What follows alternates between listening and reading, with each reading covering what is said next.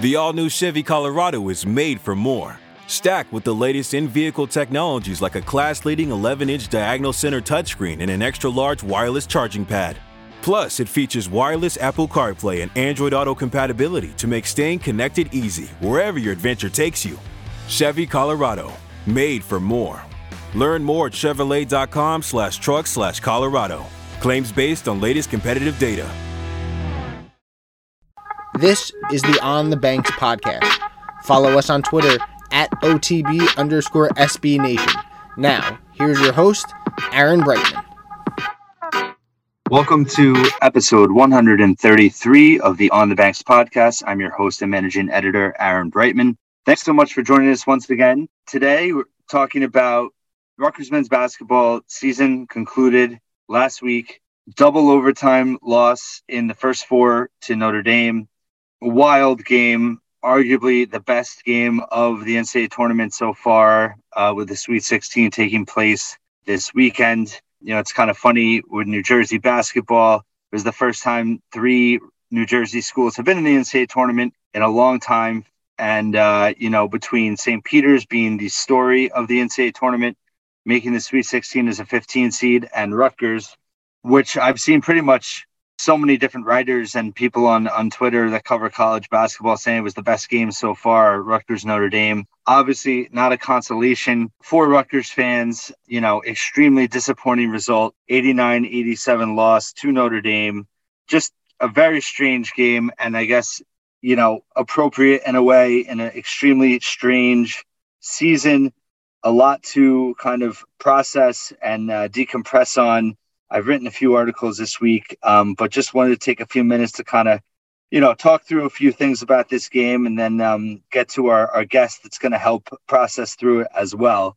But, listen, I mean, at the end of the day, Rutgers lost because they didn't do what, really is their identity, and that's play defense. And obviously with 69 all at the end of regulation, not a huge amount of points. Rutgers, as we know, holding opponents under 65 points, were undefeated against high major opponents going into this game, weren't able to do it.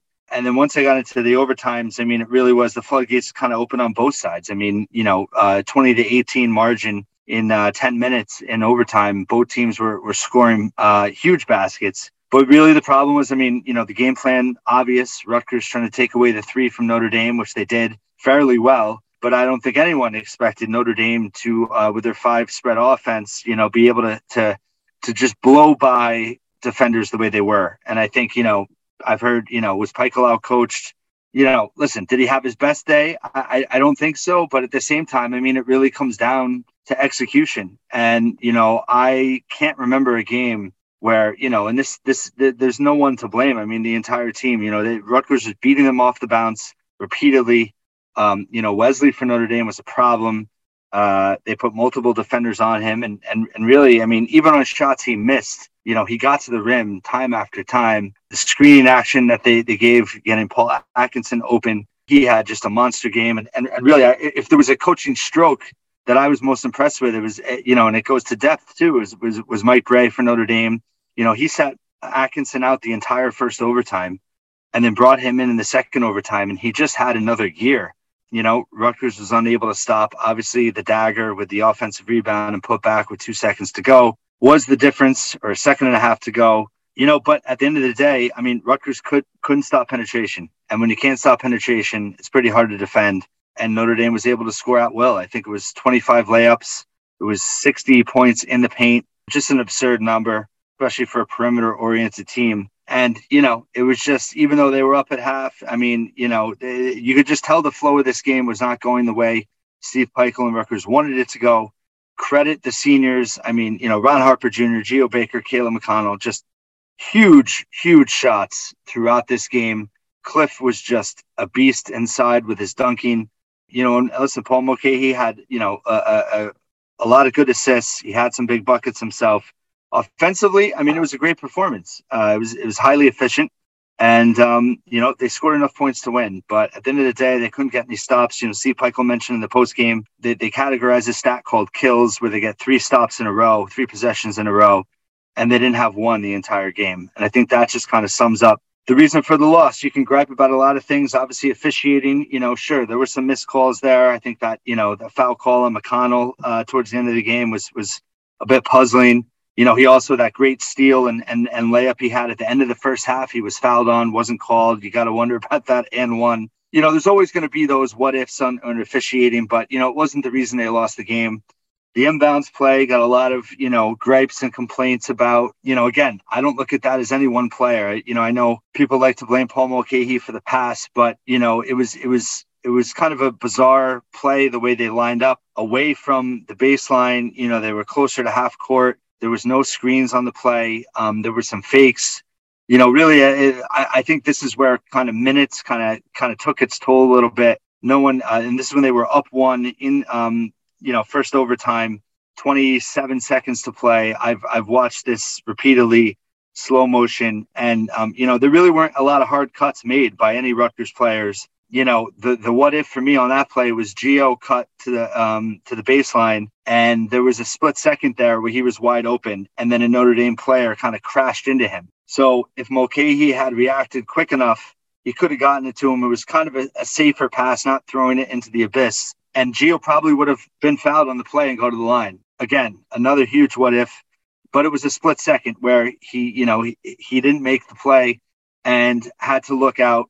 And again, even though Ron was kind of, covered and everything, if it was just the timing, it was so close to being connected, didn't happen. Notre Dame steals it, takes the lead. Obviously, Rutgers was able to tie it on Ron's bank shot 3 to send it to double overtime. But, listen, I think it's hard to blame any one person on this play and in this game. They all made big plays. They all made mistakes. I do think that, even though the minutes took its toll, I understand why Pikiell, he rode with his horses, for better or for worse. And I stuck with his starting 5, and that was really a theme the entire season. I do think that, we talk about it in games when a team falls behind, a lot. Northwestern game is a great example, down 24 points. You expend so much energy to get back into the game. By the time you get there and you're either within one possession or you take the lead, a lot of times that other team then responds with another run and is able to hold on because it takes so much to get back into it from being that far in a hole. And I think the entire season kind of encapsulates that for Rutgers, the way they put themselves in such a big hole in November. They, valiantly fought back the entire year, miraculously, even early February, nowhere close to NCAA tournament contention. Obviously, that 4-game historic winning streak against ranked foes. But I just think, and I don't think it was necessarily running out of gas per se, but I think that, it took so much to get to the NCAA tournament that once they got there, unfortunately, on the defensive end, they weren't there. And maybe it was, a combination of things, but they did not put together their best or even, their middle performance defensively. And ultimately it cost them 2 years in a row going out on an offensive rebound. Listen, we're fans, right? As fans, I mean, it was a summer punch loss. It was hard to take. I don't think it's a loss any of us will ever get over. Obviously, the season, had a lot of missed opportunities. There were a lot of accomplishments as well. Obviously, finishing 4th in the Big Ten, historic. At the same time, you look at some of those losses, they could have done better. They could have won this game against Notre Dame. So there's a lot of what ifs. There's a lot of, missed opportunities, but there was a lot of thrilling, moments, games, performances. And, as I wrote about earlier this season, trying to sum up what this season meant, for me, it was the most memorable season. It wasn't the best or the greatest season. It wasn't, a bad season by any means. For me, it was the most memorable. I think that's how I kind of look at it in terms of just so many ups and downs. This game against Notre Dame was kind of, highlighted all of that in one game. And, I was in that press conference with the seniors and Pikiell after the game, and I was virtually, and I was virtually in the one last year after Houston, and they're both, just gutting to sit there and even be able to come up with a question of my own was hard enough, and just seeing the emotion on these players and how much they cared, and for me that was the most rewarding part in seeing just these 3 seniors, how much they cared about representing Rutgers and wanting to make Rutgers fans proud and making Rutgers, gain respect nationally within the Big Ten. people, it's easy to forget. It's easy to forget how bad things were before those guys got here, before Pikel got here. And, listen, there's steps in every process, and there's no linear build anywhere.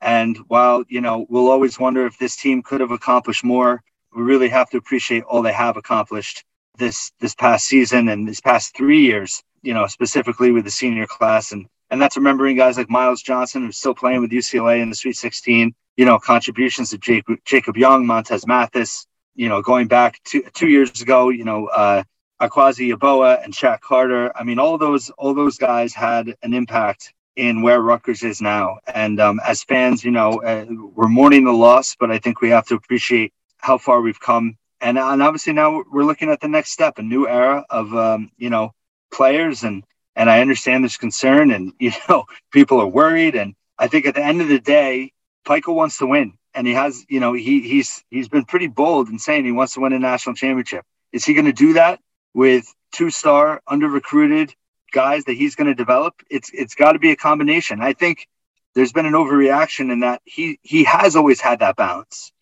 Jacob Young was a 4-star transfer. Montez Mathis was a highly rated recruit. Cliff O'Murray, top 50, second highest rated recruit in program history. Paul Mulcahy was a national recruit. Derek Simpson is kind of underrated, but at the same time, people you talk to, evaluations, analysts, he's got a really high upside. So, they're going to continue to find these guys and develop players. I think that's the biggest confidence. You have some programs that they're great recruiters. They bring in 4 or 5 stars, but those players don't ever get better. Look at Alabama, full of 4 and 5-star players. That team never really came together this year. They had some high moments, but they lost 4 in a row to end the season. You've had other local examples, the Big Ten. I just think it's a very unique league. I think there's a lot of turnover next year. I think there's more talent on the roster coming back than people give credit to. And I think it's going to be fun. It's going to be a fascinating offseason to see how Pikel rebuilds. Obviously, it's going to have to land some impact players in the portal. I think, there should be some hope that maybe you could land a really quality recruit in the 2022 class. And I think it's also very important to land a big recruit in the 2023 class in the fall before the season starts. Not that I think the season's going to go poorly, but I think whenever you have that bird in hand going in, signed in the early signing period, going into the season, it just helps the recruiting cycle the rest of the way in terms of drawing other players in. So a lot to talk about this offseason. This won't be the last time we talk about it by any means. Wanted to just rehash this season, the impact of the senior class, and just, kind of the last 3 years and how fans have interpreted things and everything, with, no one in my mind to do it better with than longtime On the Banks contributor, season ticket holder, professional author, Dave White, who we welcome in now. It's my pleasure to now welcome back to the podcast, longtime On the Banks contributor, longtime Rutgers basketball season ticket holder, social media coordinator for the Core Club, the Rutgers basketball booster club, published and distinguished author. I'm sure I'm forgetting something else, but Dave White, welcome back. How is everything? And thanks so much for being here. What's going on, Aaron? Thanks for having me. I missed this from last year, so I'm glad to be back and ready to go. Last year we spoke before the NCAA tournament game. This year I thought it was more appropriate to talk once it was all over, just to put the perspective into the senior class, this 3-year run. Didn't think there was anybody else better to talk to about it than you. Yeah, I mean, it's over, which is crazy. But it was a fun run too. So I'm ready to talk about it. All right, so let's start with last Wednesday, the first 4 game, Notre Dame, one of the craziest games I can ever remember in college basketball, let alone Rutgers. I guess talk me through your emotions or just your biggest takeaways, or, even just things you've thought about in the last week about that loss. So here's where I ended up. I feel like during that game, I managed to bring myself to, okay, we're going to have a game on Friday, and then, okay, we're going to lose, to, okay, we're going to have a game. Like, I went back and forth, like, emotionally, like, trying to come to terms with it, like, 6 times just in the course of that game. But I think where I came down was last year, that Houston loss that one really gutted me. Yeah. I was heartbroken. You saw that path for the Final Four. I was down for a couple of days. This one, it was such a crazy game. It was such a wild, fun season. And, I was more sad to see these seniors go in a way. I think that's where I came down, where, yeah, it stunk that they lost and would have liked to see them get a couple more games.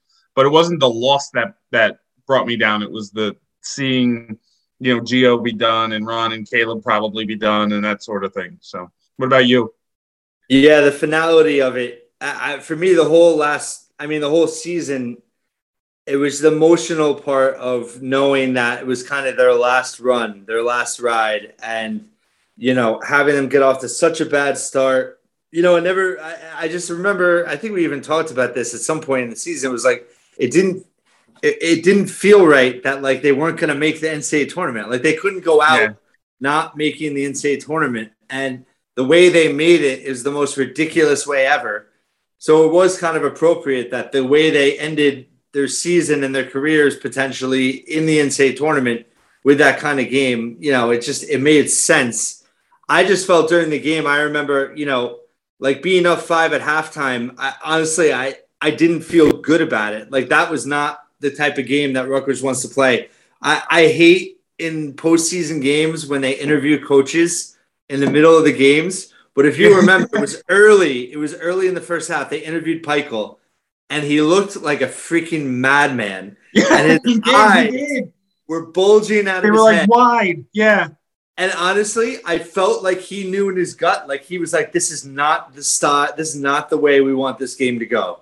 And even though they were going toe-to-toe and they were actually outplaying Notre Dame on the offensive end, that was never the way that's not Rutgers basketball. As much as people want them to be this offensive, fun team, and that game was fun, at the end of the day, that's not the way they win. You can see it in his face because even in close games, he doesn't want to win on the buzzer beater. He wants to score and get a stop. And I think he knew that even if they scored to take the lead, they weren't getting a stop. And that's kind of the way his face looked like. We're just not getting stops. And they hadn't, I think they said it in the broadcast, but I don't think anybody in the Big Ten plays that 5-out offense. So I don't know, they hadn't seen that, and I don't know if they were able to plan for it the way they had hoped. They were so determined to cut off the 3. Well, that's what, I went back painfully and I watched the tape and it was like, like I've never seen, and people want to blame certain players and everything, but honestly, like all 5 starters got beat off the ball, beat off the dribble like multiple times. I've never seen it. Like I don't want to say it was the worst performance defensively I remember in a Peichel team, but the last one I can remember in my head where it was like that, where they were getting blown off the dribble was, believe it or not, last year's Syracuse. If you remember, there was like that stretch where it was like they just went back and forth, and like they could not stop Syracuse. They ended up stopping in the end and winning the game, obviously by 10. But like I remember back then, it was like that. This is what is this defense? I've never seen Peichel's team play this. And then against Notre Dame, it was just the entire game they were getting beat off the dribble. And I don't know if it was a mental like half second. They got to the perimeter and they like thought we can't let him shoot a 3. And that split second thought, boom, they were gone. Yeah, and Cliff wasn't there to erase them either, so it looked extra bad because they pulled Cliff away from the hoop. Well, and honestly, it got so muddled in the second overtime. Like I don't even know like the matchups, who was covering who. It was, they really got messed up by the screening action, and it was, there was a point where Cliff was on. I can't remember off the top of my head, but it wasn't Atkinson. It wasn't a big guy, and he followed him out to the perimeter, and it was like, oh, you don't have to do that. But listen, I mean, very well could have hit a 3 if he let him go. So it's easy, hindsight's 20/20. I'm not trying to be specifically critical of him, but it was just defensively listen, they all played 40+ minutes. I think this is where it comes down to the bench. Definitely hurt them in that game. Obviously, they didn't score, but they looked gassed in the second half, second overtime. Defensively, they look gassed. Yeah, I agree. I mean, even on offense, they hit a couple deep threes like Caleb and Ron hit those big threes. They weren't attacking, so they were gassed, and you were just hoping to escape. Yeah, and just the fact that back-to-back years they go out on an offensive rebound. Yeah. Brutal. Right. And I agree with you. Last year was definitely, I think because it was our first time there too in 30 years, and it was also a trip for the Sweet 16, and they had a huge lead. It just felt awful. This obviously feels awful, but in a different way, I think. And like you said, the finality of the senior class. But, looking back on it, today was more like being sick about they could have, like, they were better than that, defense. And that's what I'll always say. Honestly, I mean, I'm not trying to be dramatic. I think you're the same way. Like, we're taking those losses to the grave. Like, I'm going to be my last breath, I'll be like Notre Dame and Houston. I'll probably mutter under my breath. Like, that's how I'm going to feel. Yeah, I mean, I tend to, like, in the summer, if I'm just hanging out, I'll throw on, like, the 5-minute Big Ten highlights. I will not. I've watched bits and pieces of this game in the past week, but I will not watch this. I don't watch Houston, and I don't watch this. Like, I won't watch this, even though they were great games. Like, I've watched the Lafayette highlights, but I won't, because I just can't figure that out, the Lafayette game. So I'm like, I watch the highlights to look for, like, some sort of hint, like what happened.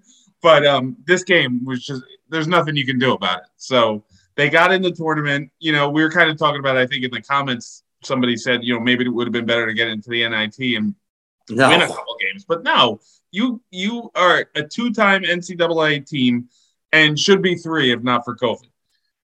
So, I mean, that's kind of where I am. Like, you've seen NCAA games because you kind of grew up around Rutgers. I didn't grow up, with Rutgers basketball till 98. So I've never seen this, and I'm 42.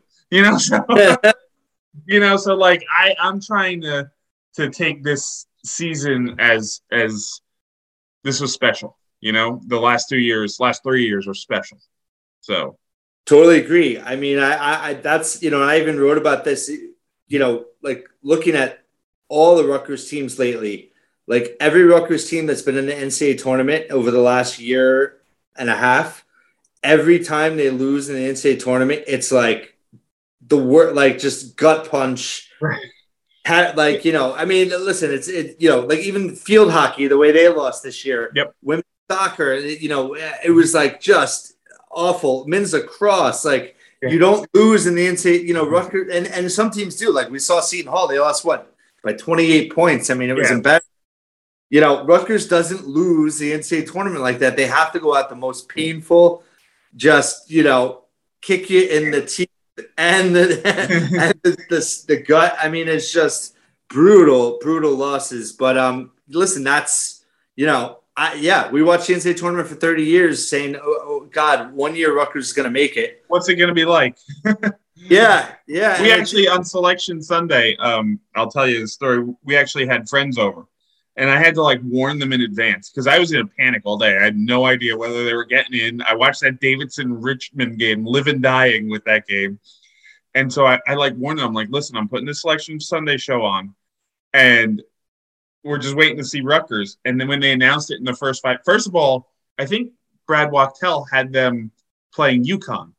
And UConn popped up in, like, that first quadrant of the bracket, like the first one they announced. I'm like, oh, this could be it. And then it wasn't.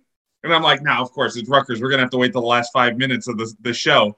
And then it was the next one, and I got up. I was cheering. These people thought I was insane. I ordered a T-shirt on the spot, which still isn't even here yet. So. Yeah, that's it was I know the emotion of it all. It was like, the whole last few weeks of the season, just, I mean, going back to just the first week of February before the Michigan State game, I mean, they weren't even on the NIT bubble. Right. So, right. That's right.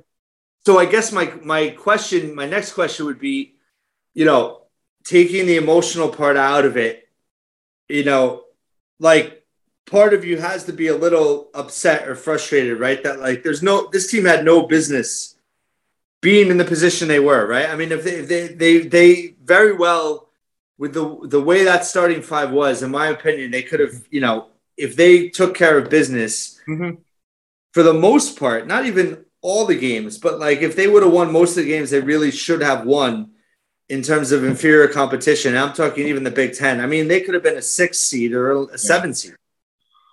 They could have, but I got to a point, like I was talking about early on with the Notre Dame game, where I was coming to terms with it either way, like 6 times during the season. I came to terms at the COVID break real early where I was like, all right, I got to see the season could be a disappointment, but that Purdue game was insane. And now I don't even know if I'm going to be back in, because right after the COVID break, I got COVID. So I didn't go to Nebraska or Michigan, those games. So I kind of came to terms with, all right, anything else from here on out is gravy. Like, I am having fun with this season.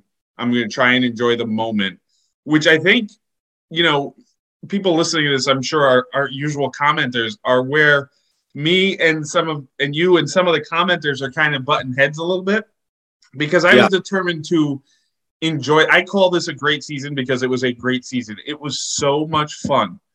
Even the Lehigh game, like being back in the stands and cheering for the first time in 600 days, it was just so much fun. And that's why I watch sports.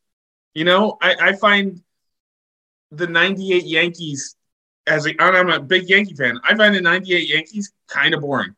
The 99 Yankees kind of boring. But the 2001 Yankees and the 2003 Yankees were insanely fun because the games are crazy. And you got such highs and lows. So, I mean, that's how I watch sports. And so I guess I was frustrated in the moment of the Maryland loss and the Northwestern loss. But then it swung wildly the other way, and I was like, this is amazing, Yeah. So. Yeah, I just think that, when they did disappoint, it was hard to take because we believed in them so much, and we thought they were capable of so much. And listen, they accomplished so much, but I do feel it's tough because I feel like that, they were so close to accomplishing even more. They were. I mean, every year they were close to accomplishing more. Like, I know people who were convinced that 2019-2020 team was going to the Sweet 16, no problem.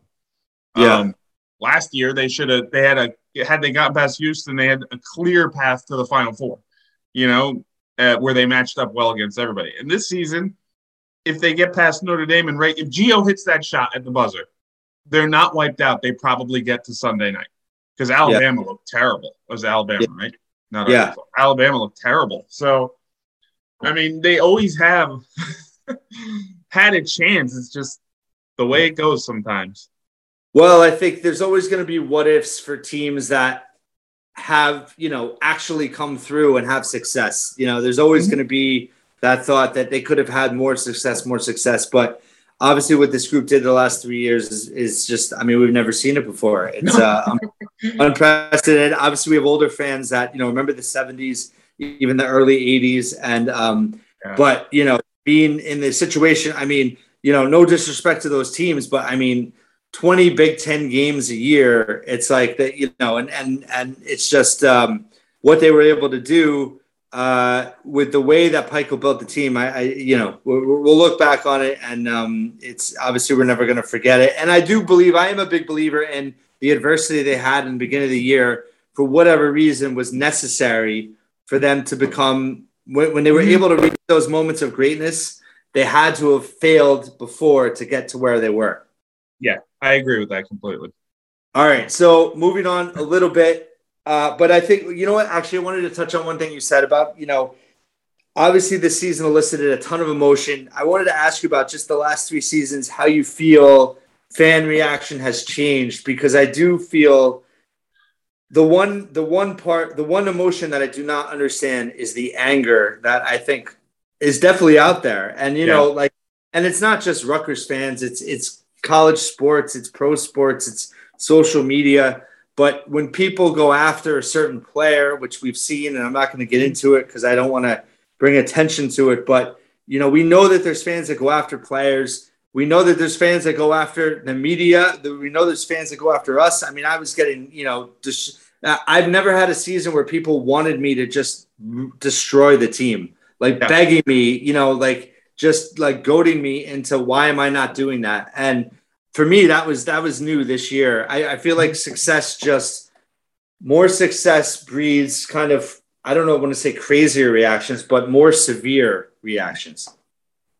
Yeah, I don't get it either. And I think part of it, I mean, there's social media and all that, but I think part of it is people who haven't paid attention, not saying they're not fans, but haven't paid attention because they were really bad for a long time, now popping in and being like, oh, this is great, but I want more, and I think someone like you or me or some of the Court Club guys who kind of sat through some of the Eddie Jordan era, and I know people don't want to talk about it. Like, they're past that. They don't want to talk about that anymore. It's talking about how we can get better. But if you look at college basketball programs, nobody just gets better. It took Jay Young 15 years, one Final Four in 15 years, and then in 2016 he won it, and then he won two. Jay Wright. Who did I say? Jay Young. Good luck, Jay Young. Fairfield. Jay Wright. Yeah, I mean, it's not like Peichel is a bad coach if he's the next 3 years can't get out of the first weekend or misses the NCAA for a year. It's part of it, and I think there's no perspective. There's just what's next and how are we going to fix this, and we have to have it fixed now. And I think people don't even want to know what the roster is going to look like next year. One guy has declared for pro. Nobody's transferred yet. I'm sure somebody will. And nobody's come in yet. We don't know what the roster, but the bench didn't score points in two games. You know what? They also, Dean Reber was a god in the middle of February. So, it's such, people want to go game by game and use that as the barometer for the next 10 years, whereas that's not what it's like. And that's what gets me. It's like, you got to take a bigger perspective and you got to be patient. Yeah. And I you say Eddie Jordan, but I mean, right or wrong, I mean, listen, I'm still pissed about the Kevin Bannon era. Like, like I'm still pissed at Mike Rice, who right. I've told you this before. I mean, I saw his introductory season press conference, his last year, his third year. I mean, I've never heard a more impressive press conference from a coach, just in terms of, this is who we are, this is what we're good at, this is what we're not good at, this is what we have to get better. It was so impressive. I was so high on him as a coach, so disappointed when he did what he did and went down the way he did and just brought the program down with him. So we're carrying baggage. I mean, that's what fans do, right? We carry baggage. Yeah. So I guess, the funny part to me is like that like Peichel, he's not here to make friends. Like, he's here to win. Like, he has a plan, and Iowa State, people bring up Iowa State, they won 2 games and now they've got 6 guys in the portal and now they're in the Sweet 16. Okay. Right. They had nobody on the roster. Like, you can't, and like, I had to remind somebody the other day that they were talking about the transfer portal and, Peichel's never gotten a good, it's like, well, what about Jacob Young? Everybody complains that he left, but nobody remembers that Peichel got him out of Texas when he did nothing for Texas. He was a forced bust, and Peichel came in and he turned him into a good player. Like, there's it's a short memory. And yes, Peichel didn't. I mean, I agree. Listen, he didn't get enough out of the portal last year, but he didn't have any starting minutes to sell. You know, and if he's going to be loyal to the 5 guys that he rode. Listen, even in that Notre Dame game, I mean, maybe he rode them too hard, but I'd rather go down that way. I'd rather him go down being loyal, putting everything in those 5 guys. And if it doesn't work, it doesn't work, versus doing something out of character and, putting someone in key minutes that isn't, might not perform. That's too much of a what if. I'd rather go down swinging with the guys that got you there. And that's what he did the entire season. Right. And I don't know why fans would want to displace players that have been here for 4 years and clearly worked. It's not like they had 5 guys who could start that. I'm saying that wrong, but it's not like they had a clear guy that you're like, okay, we can run this guy out. Like you wanted those 5 kids on the court. I wanted Gio and Ron and Paul and Caleb and Cliff on the court. And I wanted to see what Mawat Mag could do. He scored 10 points against Purdue. Was it 10? I forget. It was double digits against Purdue. Yeah.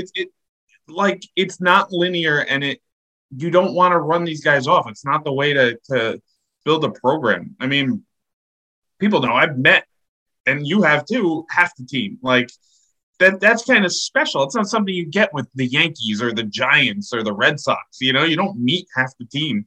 That's the cool part about college basketball. And sometimes displacing that causes more problems within the team than we would know. So I'm interested to see what he does this offseason.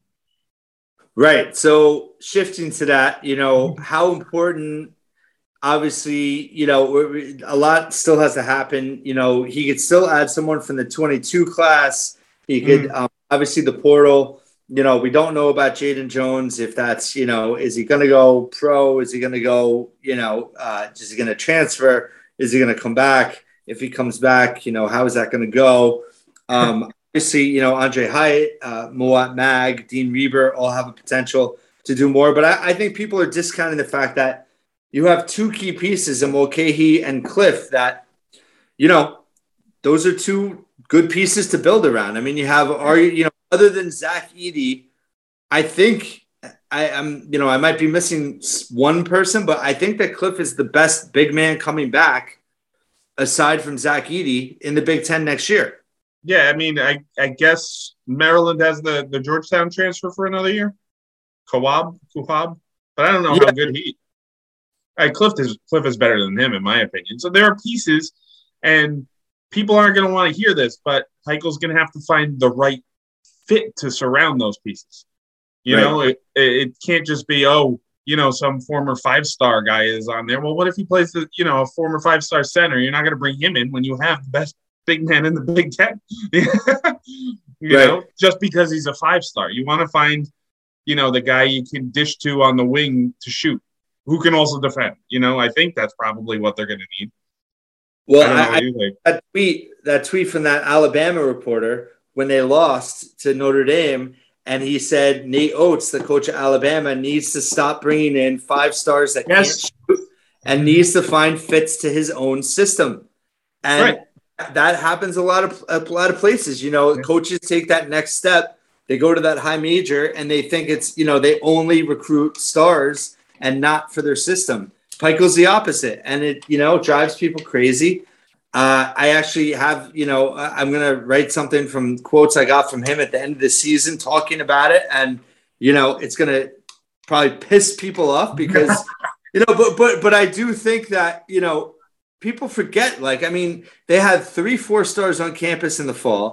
He recruited Naz Reid pretty hard. He recruited Trey Patterson extremely hard. Mark Armstrong. He's losing guys. The guys he's losing to UConn and Nova. It's not like he's losing them to Northwestern, Right. Yeah, no, he's right. And I think, we've said this before, but the Wisconsin-Iowa model, people don't want to hear it. But the last 3 seasons, Wisconsin, Iowa, Rutgers, they all signed 1 4-star player. That's it. Yep. And all 3 teams are 3 of 6 Big Ten teams to win 10-plus games. Only 6 Big Ten teams have done it. 3 of them are Rutgers, Iowa, and Wisconsin, and they all signed 1 4-star player in 3 years. So I get it. Obviously we lost, if Ron leaves, which it looks like it, Gio, we need shooters, we need scorers. He's obviously got to land, I think, 2 really impactful guys from the transfer portal. But why are we thinking he's not going to? He might not get the hottest name that everybody wants, but look at Michigan last year with Mark Smith. But Mike Smith out of Northeastern. Yeah. They signed a point guard from a low major. Didn't have a ton of stars, and he made that team too. They won the Big Ten title. I think I don't want to say mostly, but I think without him, they don't win it. Right. And we kind of see already some names that you can kind of see what Pikel's looking at. He's talked to Sam Sessoms out of Penn State and this Neil Quinn from Lafayette. It's not. Oh, I don't even know who the big name who's transferring right now, but you got to look for the fit. And I think it's interesting that he's looking at a point guard in Sessoms, a smaller guy, and Quinn, I guess, would be a backup 5 to start, or he can play power forward. It's like he has a plan and he knows what he's looking for. So we'll see what he gets. He might bring in, a 2022 kid that he thinks can score, and maybe Derek Simpson can score, so, and maybe Jaden Jones comes back. Well, and I think for him, he's always looking for versatility, right? And I think he's willing to evolve. But I think the thing that maybe upsets people is that, he's not going to change off of. He's always going to be defensive coach first. And if you look at the results, Rutgers went 11-0 against high major teams this year when they held high majors to 65 points or less. Join the Pikel Speed Limit Club. I got to throw that in there. Right. But that, he's never going to change, and Notre Dame, he's going to put on the billboard and say, see, like I don't want to win that way because you can easily lose that way. I want to win 62-60. I think you and I talked back in the 2020-2021 season too. Early on, there were warning signs that losing streak was coming because they were winning games 85-80 in, that Illinois game was like 80-78 in regulation. That's not a game that, I don't think that was the exact score, but I know that they gave up a ton of points. He loves a grind, and I love watching a grind. I loved that Iowa game. Yeah. So much. So. Yeah, it was classic. It was classic. I think so. I guess going back to that, for me, the biggest failure, I guess you could say, in the portal last year was, Ralph Agee. Like, he was an offensive guy. I guess maybe thought he could turn him into a defensive. But listen, that best team, right? We agree. 2019, 2020. Who did they have coming off the bench at the 5? They had Shaq Carter. Yeah. And he didn't get the headlines. He didn't have great stats, but he was a really good defensive sub inside. And they were sorely missing that this year. And I think that was, for me, that was the one piece I think they needed. Obviously, he went after the right guys. He went after Harar. He went after Paulie Polycap, who wasted away West Virginia and made a huge mistake in terms of opportunity to make an impact, right? He got buried on the bench. Where he would have been, it kills me. I think he would have been great coming off the bench as a defensive 5 and grabbing rebounds, because that was a struggle for this team a lot. When they would lose, it was the rebounding. It's like so. Well, that's what's interesting is as they've gotten better and as they've had more success, they haven't been as good defensively or rebounding. No, they haven't. But all right, so I'm going to put you on the spot because I see the timer and I want to make sure I get this in. What do you think is the potential for next year? Let's say he gets two transfers like we're talking about. Let's say he gets somebody who can shoot in a backup 5 or something like that.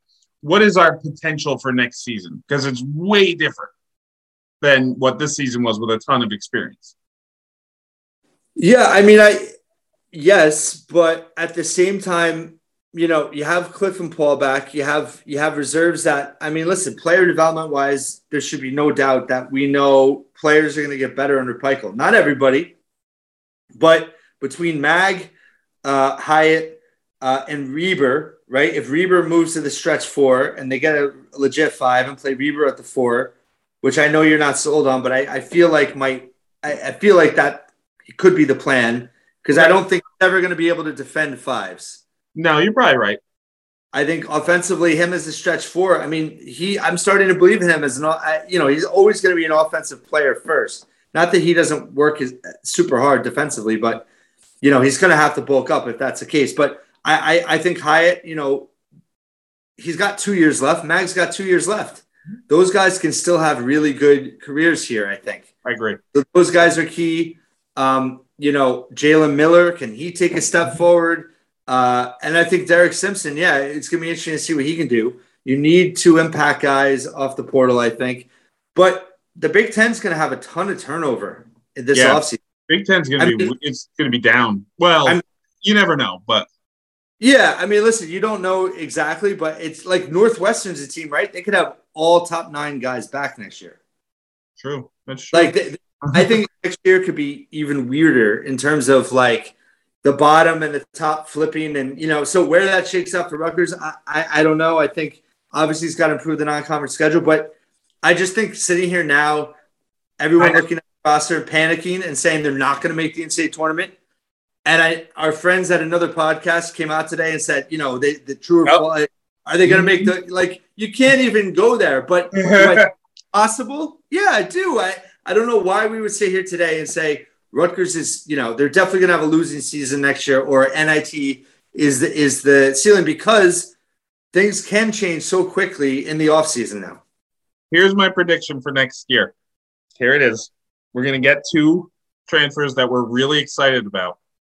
And by game 7, someone in the comment section is going to be pushing those kids off the team because they're not adjusted yet. Probably. Because it takes time to learn the system, and you can't just plug those guys in. That's not the way it works in Pikel's system, especially defensively. I mean, you saw it with Jaden Jones this year. I watched early on when he was getting playing time. Ron and Caleb had to point where he needed to be on the court on offense. Like, he wasn't running the right cuts. And for me to be able to see that says something, because I don't always have the best eye for cuts and off the ball stuff. So, well, that's why I think he's got to get essentially like a grad transfer, someone that's super experienced, even if it's, at the low major or mid major level. Like Sessoms, I think would be great because obviously he has Big Ten experience. I think that's going to be a complicated, situation potentially to get him, and obviously a lot of competition. But, I would love to give it a stud from the Ivy League. Yep. Those guys are 4-year guys that have to leave because of the stupid rule by the Ivy League. They can't stay. And those are the kind of guys that are just winners, that they're not leaving because they have an issue or, and not that transfers can't redeem themselves, or leave because there's an issue, but Ivy League players are forced to leave if they want that 5th year. And we've seen the last few years so many, Makai Mason going to Baylor and, so many Ivy League players. I mean, we saw, Atkinson with Notre Dame was, the Ivy League player of the year for Yale. So I want one of those guys. I think that would be great.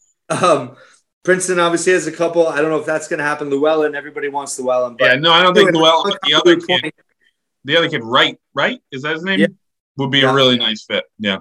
But if you add Neil Quinn, he's got 3 years left, so that's intriguing. But he's going to, certainly have an adjustment period. I think you got to get a guard, a scorer that's a veteran that can come in and make a huge impact right away.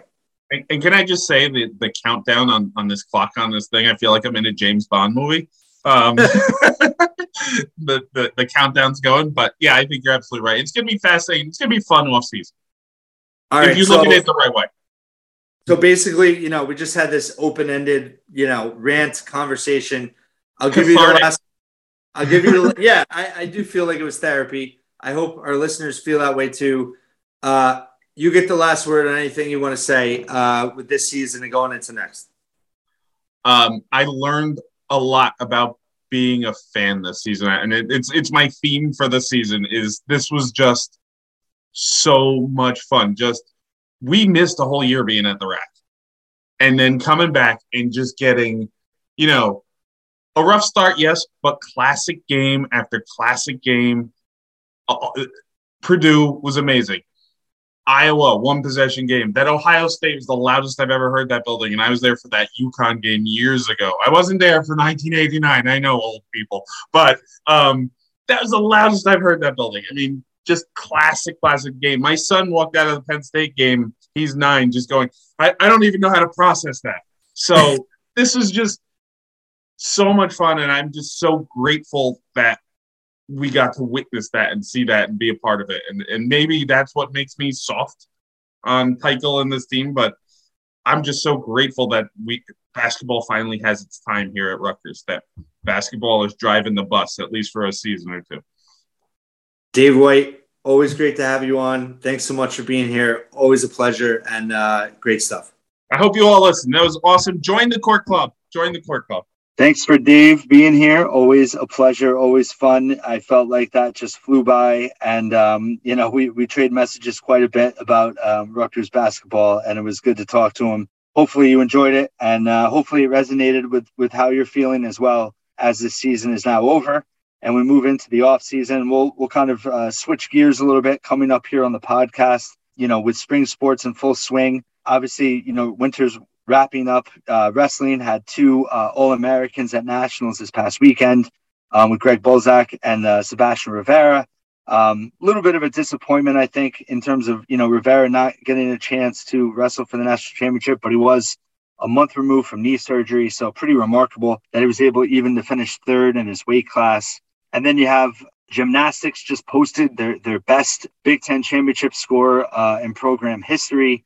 They have 3 gymnasts going to NCAA regionals. You have Abigail Napton that just became an All-American again for diving. There's a lot of good stuff going on in the spring. Obviously, men's lacrosse is ranked number 6 nationally, opens Big Ten play against Ohio State this weekend. Rutgers women's lacrosse lost the first loss of the season to number 4 Maryland. Tough loss there, but Big Ten play is now in effect for them. So both teams are, have a real good chance to make the NCAA tournament this spring for a second consecutive year. Rowing opens up shortly. They're number 8 in the country. So lots of good things. Track and field's a program that this winter has made strides. Now they're going to open the spring season soon. So plenty to talk about here with Rutgers athletics in the future in terms of the next couple months. You can read all about it at onthebanks.com. We'll be back next week talking Rutgers athletics here at On the Banks podcast. And appreciate everyone listening once again here at On the Banks.